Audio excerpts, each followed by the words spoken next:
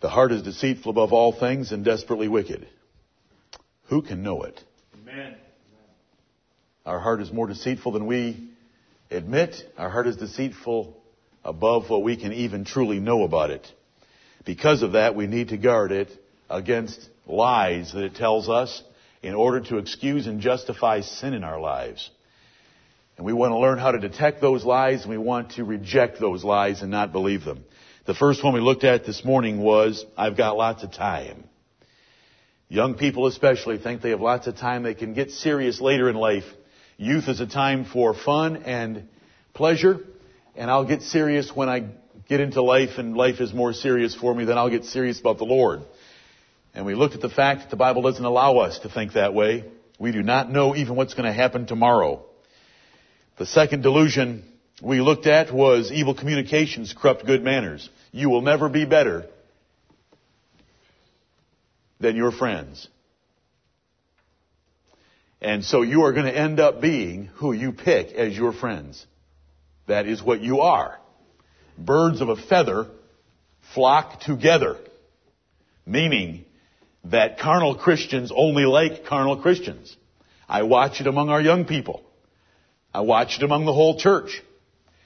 The carnally minded church members don't like the spiritually minded church members because they're boring to them, they're irritating to them, they're convicting to them, they're offensive.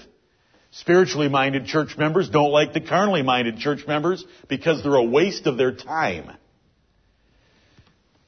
It's just the way it is. Birds of a feather flock together. So within every church, the spiritually minded members congregate together, and the carnally minded members have to make their friends among the carnal cesspool. It's that way in every church. In the church at Philippi, the Apostle Paul spoke of making the spiritually minded members the example that all the members should follow, but he well knew that there were many that were the enemies of the cross of Christ because they minded earthly things. And it's so easy to find out if a person minds earthly things. Just walk up and have a conversation with them. All they can talk about are earthly things. Their job. The least important thing in the universe. Their job. Then the next least important thing in the universe. Their family. And they talk about those things. Then the next least important thing in the universe. Their country. Then the next least important thing in the universe. Their opinions on any subject. Because none of those things are important. The important things are what is God's opinion on what we're doing. Amen. And will God be blessing my family? Will God be blessing my soul? And will God take care of this nation and deliver it from the foolishness and ignorance that's part of it? Right. And so there's a whole different mindset. Evil communications corrupt good manners. You'll never be better than the friends you pick. The third delusion that we looked at was I'm not as bad as others. And the Bible doesn't allow us for such foolish thinking because the Bible wants us to compare ourselves against the standard of His Word and the heroes that He has given us in the Word of God. Someone will then say, well, I'm being blessed anyway. Oh, sweet. You're being blessed. How do you know that it isn't God's curse? I read in Proverbs chapter 1 and verse 31 that there is the prosperity of a fool. That is no blessing. God save me from such blessings. The prosperity of a fool shall deceive them. Meaning that God will sometimes let a fool get away with what he's doing and make it look like he's successful in order to see if you're going to measure life by that fool that's getting away with it for a short period of time or by his word. It's called the prosperity of fools. Bill Gates is a fool, and his prosperity is an illusion. Because Bill Gates does not fear God. So he's got the prosperity of fools.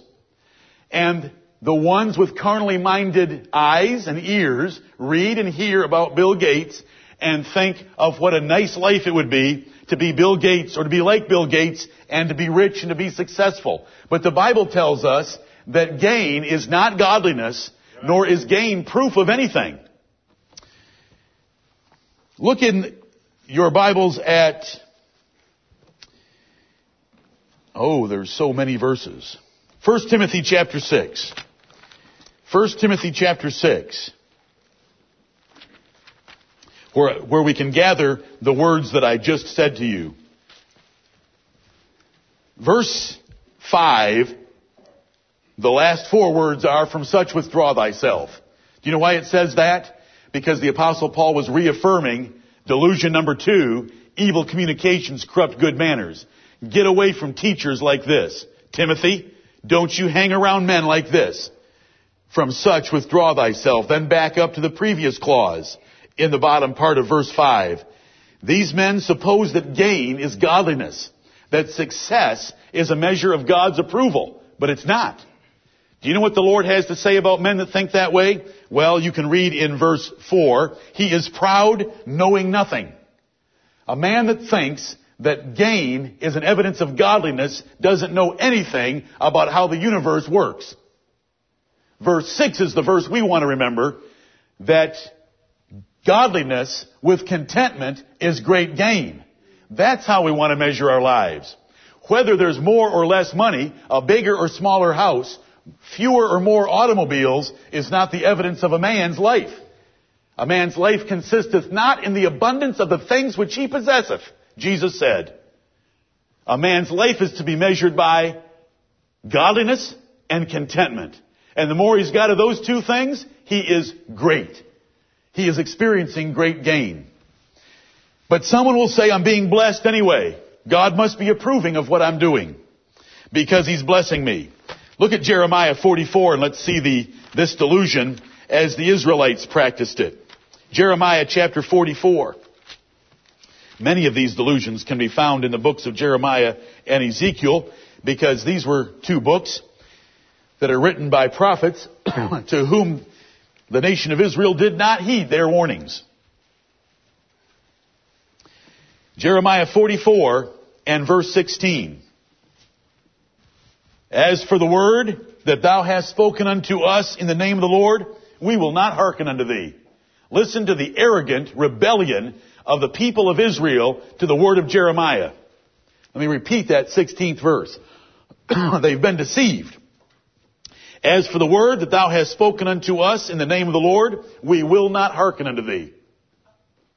But we will certainly do whatsoever thing goeth forth out of our own mouth, to burn incense unto the Queen of heaven, and to pour out drink offerings unto her, as we have done, we and our fathers, our kings and our princes, in the cities of Judah and in the streets of Jerusalem. For then had we plenty of victuals, and were well, and saw no evil. But since we left off to burn incense to the Queen of heaven, and to pour out drink offerings unto her, we have wanted all things, and have been consumed by the sword and by the famine." See, these delusions are nothing new. There's nothing new under the sun. Israel told Jeremiah, "We ain't going to listen to you, because we and our fathers had a better life when we were doing things our own way, and we were worshiping the Queen of heaven." Do you know why they were having a good life for a little while they worshiped the Queen of heaven? Because God was giving them the prosperity of fools to see if they would measure their lifestyles by their successes or by God's word. Did this last for very long? Or did Nebuchadnezzar come and destroy them all?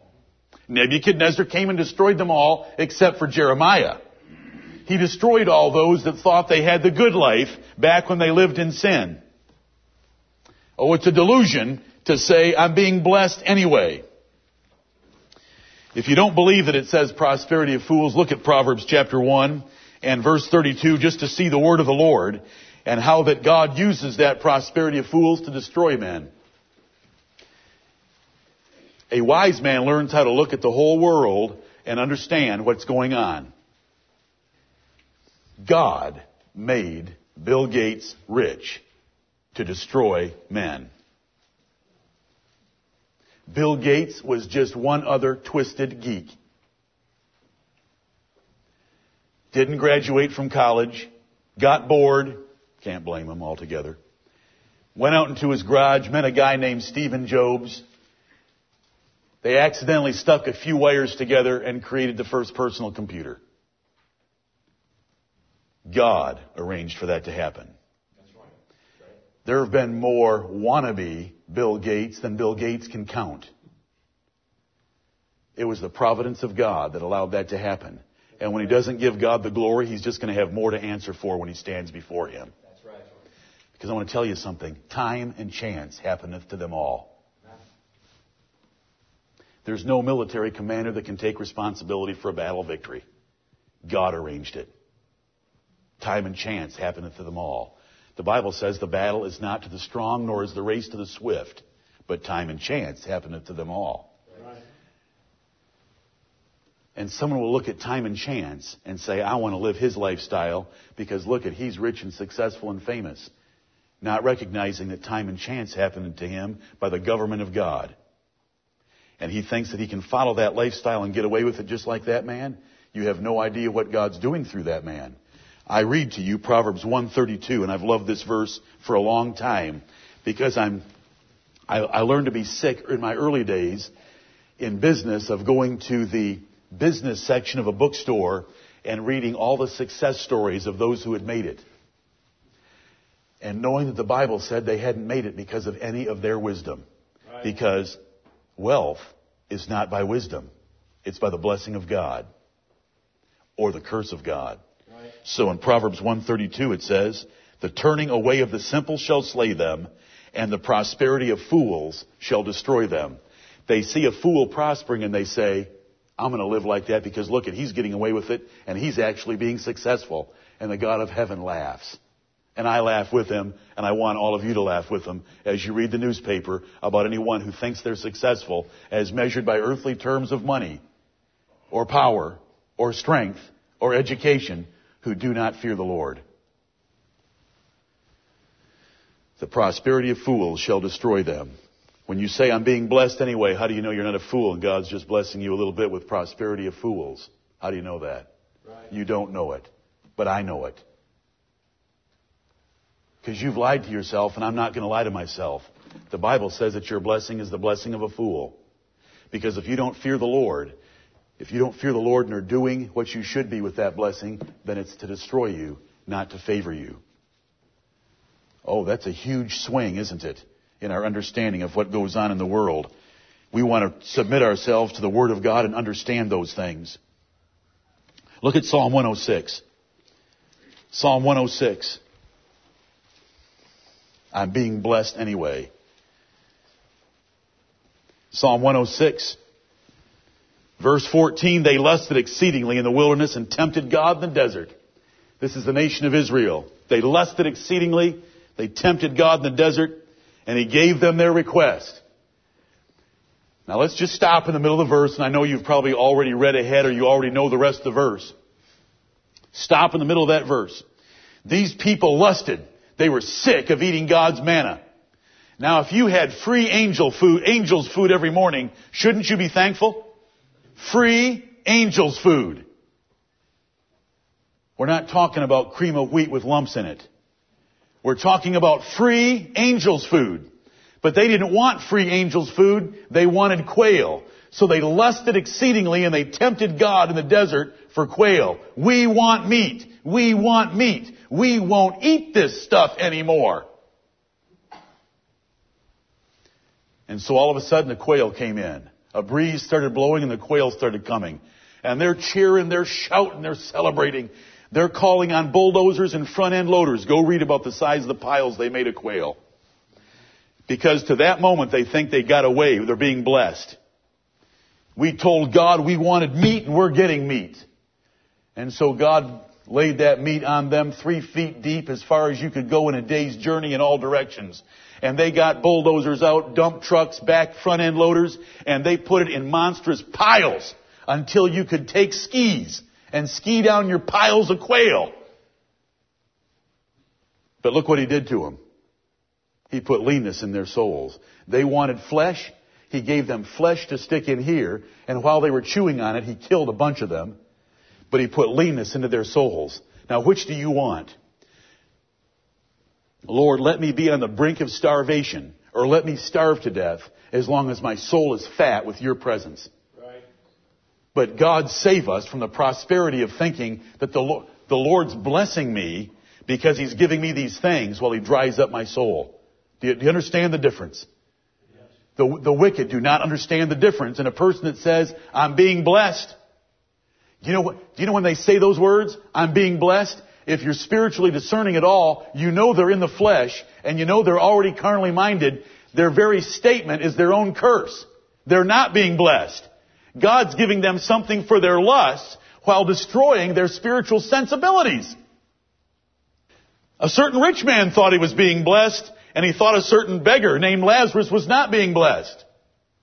Was there a reversal of fortune in that case? Amen. Indeed there was. If we measure our blessing, if we measure our lifestyle, or we measure our choices and our decisions by how well our life is going, what should we say about the Apostle Paul? He was one miserable sinner, wasn't he? That man had more secret sins than Job. Neither of them had any. The Apostle Paul's resume looks pretty bad, though, doesn't it? But was God with the Apostle Paul? When the Apostle Paul got to heaven, was Jesus Christ glad to see him again? Had he seen him before? Had they talked before? Yes. Was Paul glad to get there? Did he say, Lord, take me? Yes, he did. I'm ready to be offered. 2 Timothy chapter 4. Look at Ecclesiastes 9. We all ought to take philosophy as found in the book of Ecclesiastes. Amen. Are you able to look at the world and see a little deeper than he's rich, he must be getting blessed? Did you ever run into people that work that way? They get a promotion, or someone gets a promotion, they say, he must be living right. Can you believe that? Are you kidding me? That's no evidence that he's living right. That's just as good of evidence that he's a fool and God's judging him. Right. If you're fearing the Lord like Joseph, and you're getting promoted, because living like Joseph doesn't usually bring promotions from a spiritual standpoint, but you're getting promoted, then you can say, look at the Lord's blessing on Joseph. But just for anybody to say he must be living right, that's the deception. That's the lie. That's the delusion. Look what the Bible says. Ecclesiastes 9. This is the philosophy of a wise man that was inspired. For all this I can, verse 1, Ecclesiastes 9. For all this I considered in my heart, even to declare all this, that the righteous and the wise in their works are in the hand of God. No man knoweth either love or hatred by all that is before them. All things come alike to all. There is one event to the righteous and to the wicked, to the good and to the clean and to the unclean, to him that sacrificeth and to him that sacrificeth not. As is the good, so is the sinner, and he that sweareth as he that feareth an oath. This is an evil among all things that are done under the sun, that there is one event unto all. Yea, also the heart of the sons of men is full of evil, and madness is in their heart while they live, and after that they go to the dead.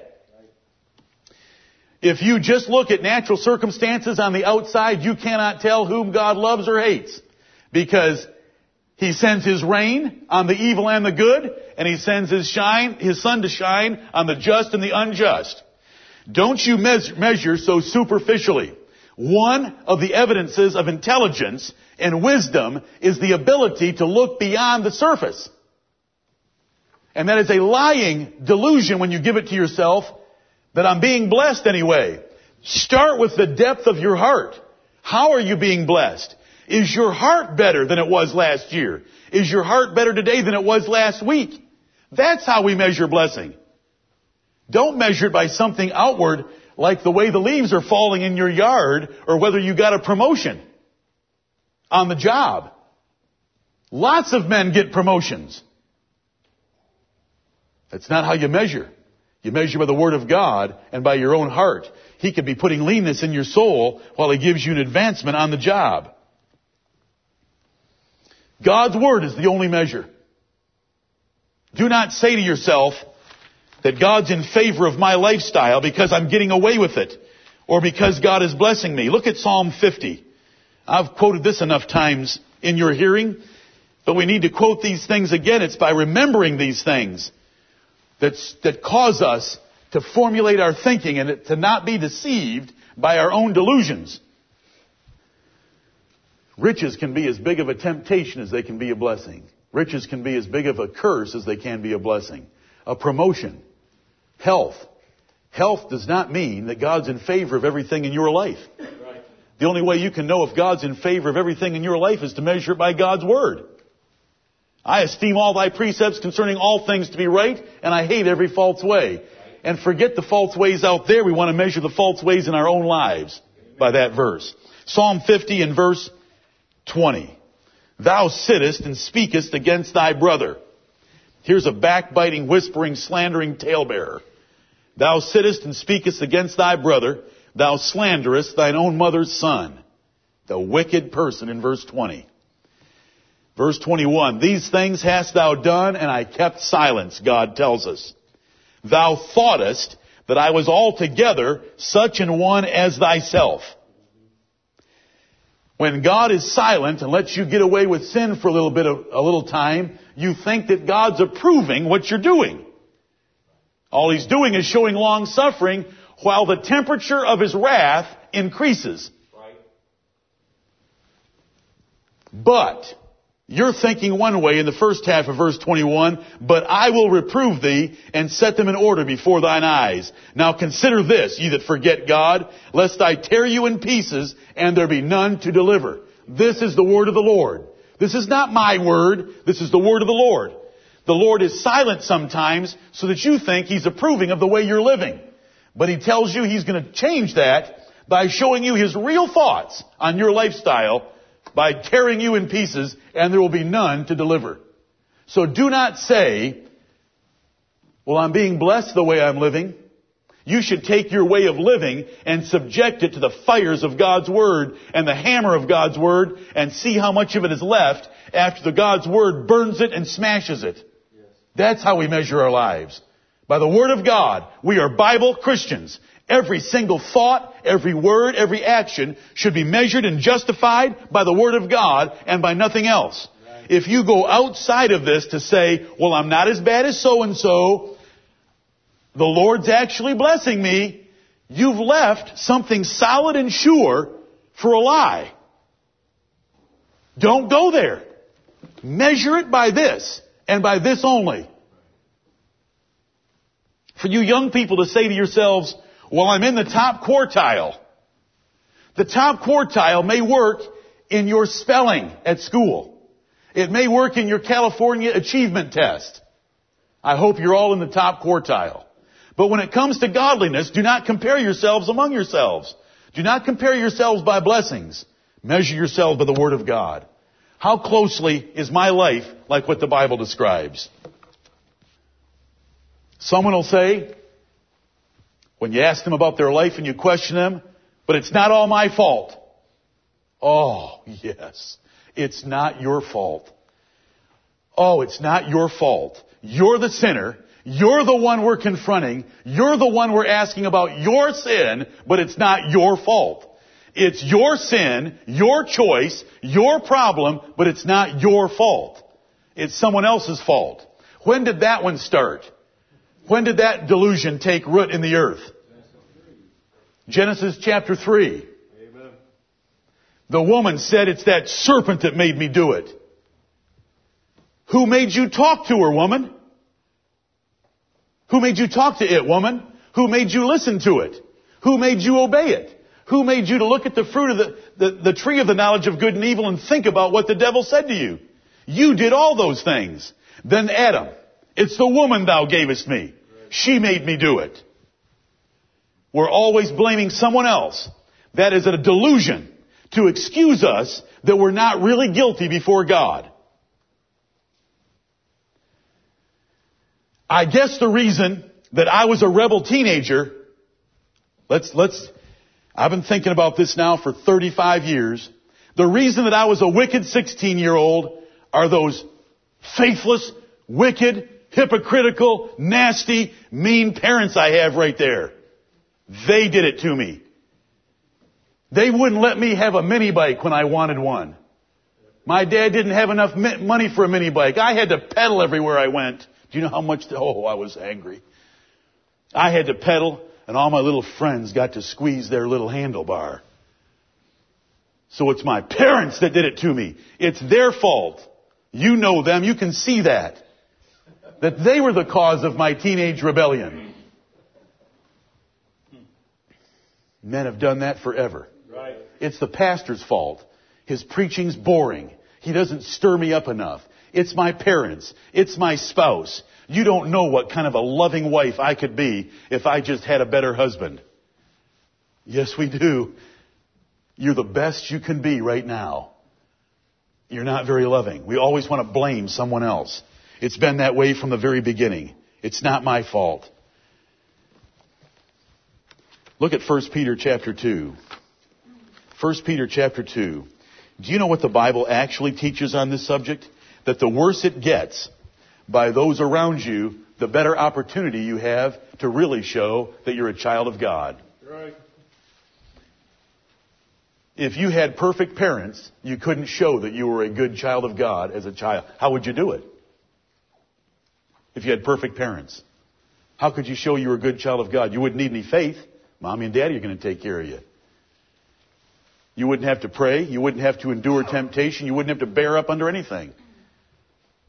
It's an imperfect world. Every bit of authority that we ever have in our lives is imperfect. We have an imperfect president now. We're about to get another one.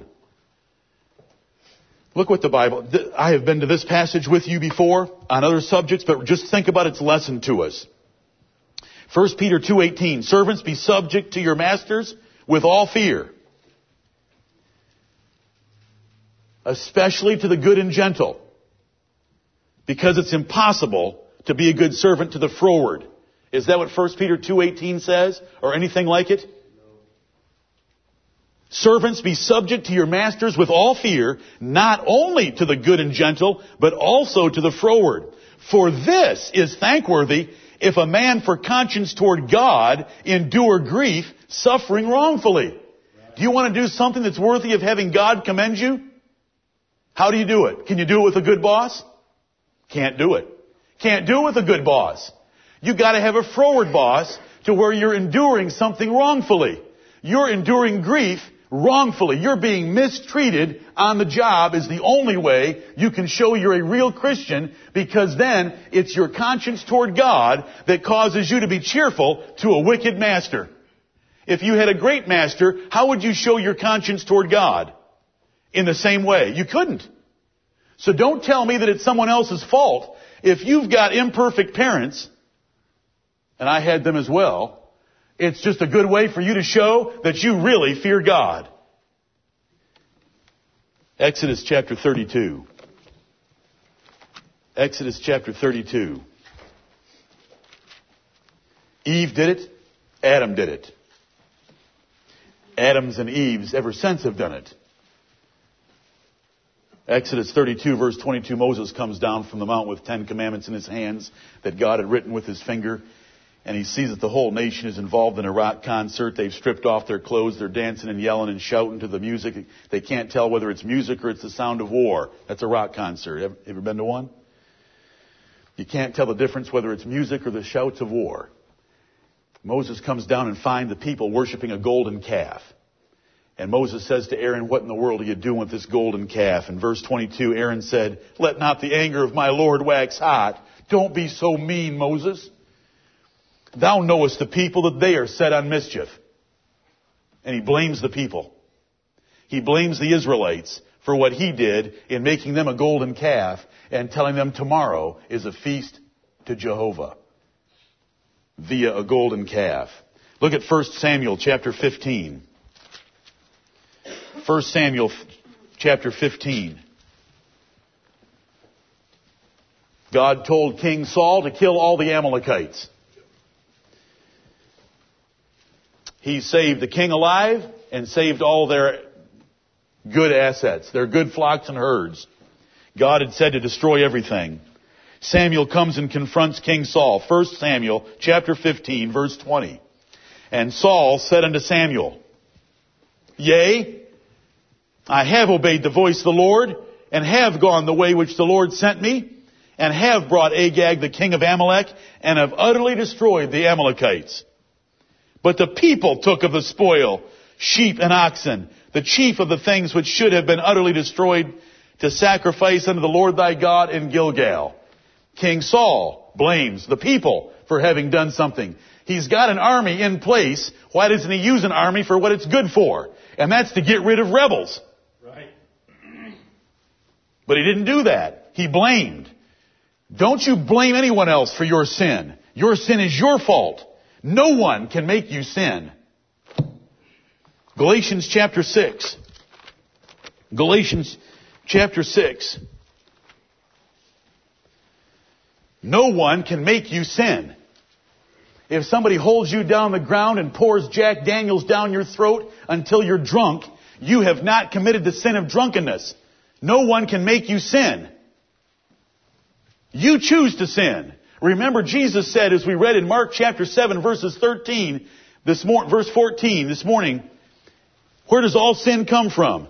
Your own heart. It can't go in here. A sin cannot go in here. No one can force you to sin. It all comes out of the heart. Adulteries, fornications, pride, foolishness, all those sins and everything in between come out of the heart. Galatians chapter 6 and verse 5. For every man shall bear his own burden. You cannot shift your burden to someone else. If you choose to live in sin, you cannot blame someone else for it and shift it to them. The Lord will not accept that.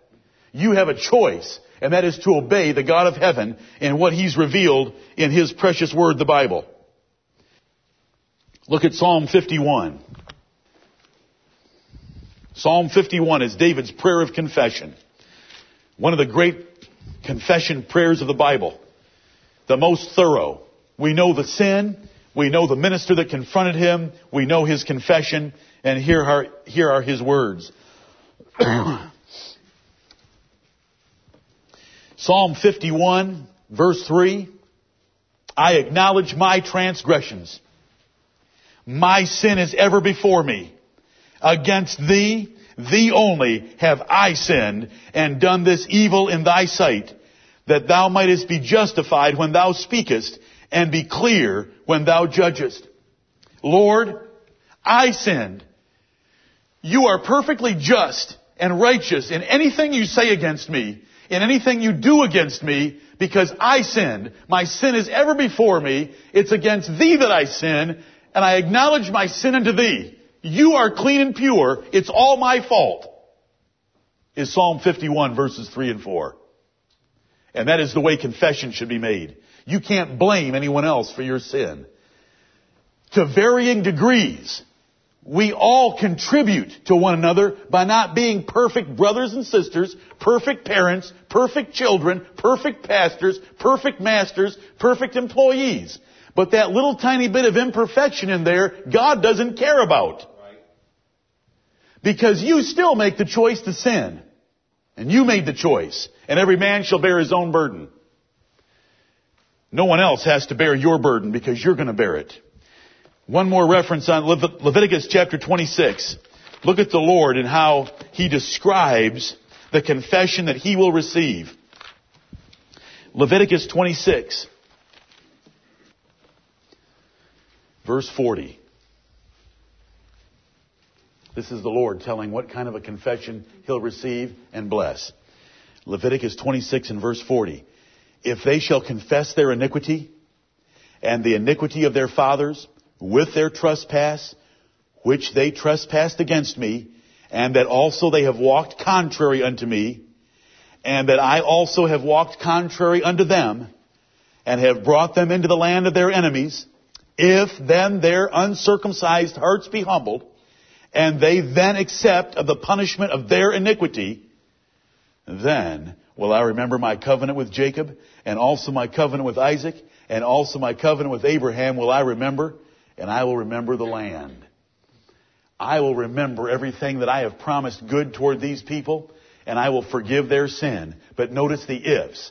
I have all the ifs in Leviticus 26 circled in red, because those ifs in that chapter are so important. They are the condition for God's mercy towards you when you have sinned. Verse 40, if they shall confess their iniquity and the iniquity of their fathers. Now notice, they don't blame their sin on the iniquity of their fathers. They confess the iniquity of their fathers along with their own iniquity. They lay it all before the Lord. They are not trying to shirk their responsibility. with their trespass which they trespassed against me, and that also they have walked contrary unto me. If they confess, Lord, we have been walking contrary to you. We have gone in a way that you told us not to go. We turned to the right. We turned to the left. We've added to your word. We've taken away from your word. We did not do it your way. We did not do it your way. That's a confession. Verse 41, and that I also have walked contrary unto them, and have brought them into the land of their enemies. If, there's another if then their uncircumcised hearts be humbled, and they then accept of the punishment of their iniquity. I deserve what you're doing to me because I sinned and transgressed your way. I deserve it. That's not somebody saying, well, it's not all my fault. That's someone saying, it is my fault, and God, you are right in what you've done to me, and you have put me into the land of my enemies, and you are no longer walking with us and helping us, and it is my fault. It is my fault. Have mercy upon me. And the Lord will hear a prayer of confession like that. But when we delude ourselves and say it is not all my fault, we are trying to blame someone else for our wickedness. All sins come out of your heart. They didn't come out of anyone else's heart. There's no one you know that imagined the evil that you have engaged in for you. They did not want you to do that. They've warned you against that. They've tried to keep you from that. They've done everything to stop you. But you went ahead and sinned. And God's going to hold you responsible. So don't say it's not my fault. My dad couldn't afford a mini bike for me. So glad. It's good for my legs. I need one now. Another bicycle. It's not his fault that I had selfishness, envy, jealousy, anger, whatever else was inside me. If those things were inside me, you don't know whether I'm just telling you this or not. But it's not their fault. It's my fault. Right. You know, I had a bicycle. I had a great bicycle. I could whip most anyone on a bicycle. I was thankful for that bicycle. How can I blame anyone else? Why are you blaming anyone else? Everyone that you know in this church has tried to keep you from sin. If you've ended up in sin, it's a choice that you've made, and don't blame anyone else. That's a delusion. Right. Eve did it in the Garden of Eden. God, I didn't want to do that. The devil made me do it. Lord, Adam speaking, I didn't want to do that. That woman you gave me, she did it. And there we went. You made the choice, because sin is a choice for you not to rule your heart. Keep your heart with all diligence, for out of it are the issues of life. When you don't keep your heart with all diligence, it will lead you astray, because the heart is deceitful above all things. And how wicked is it? It is desperately wicked. And that's not talking about someone else's heart. That's talking about your heart. It's talking about my heart. That is the issue. These are delusions. We tell ourselves, I have more time. No, you don't. We tell ourselves, I can have worldly friends and it won't affect me. No, you can't. You tell yourself that you're not as bad as others. We're not to measure ourselves among ourselves. You say, I'm being blessed anyway. That's God's approval of my lifestyle. Oh, no, it isn't. There's only one way you can have God's approval, and it's straight out of His Word. Anything else could be God's curse on you by giving you the prosperity of fools to deceive you, and then destroy you. And then to say that it's someone else's fault. That's a lie of the devil. It started in the beginning, and we don't want it to perpetuate in our own lives. You must face the responsibility for every choice you make. When you get angry, when you say something you shouldn't say, when you lust after something, it is your fault. It's coming out of your heart. Brethren, we want to search our hearts, and we want to have God help us search our hearts to see if there be any wicked way in us and to lead us in the way everlasting. God has called us to live holy lives for Him. And we start that by asking God to search us and know us and try us and see if there be any wicked way. We are so good because we are so full of sin. We are so good at lying to ourselves and believing those lies to excuse living less than the best for the Lord Jesus Christ. Right. If you're not living all out for the Lord Jesus Christ, there is no difference between you and the deceived pagan who takes the leftover remains of a tree and makes himself a god and falls down to it and says, "Deliver me." There's no difference. You are lying to yourself, and you cannot deliver yourself from the lie because you don't recognize it. I gave you a few today to ask you to think about the lies that we tell ourselves that keep us playing around with sin. May God bring the Word of God to bear on our lives to convict us that we will not play with sin in any part of our lives, and we will not lie to ourselves to excuse it, but we will confess it and turn from it. May the Lord bless the preaching of His Word. Amen.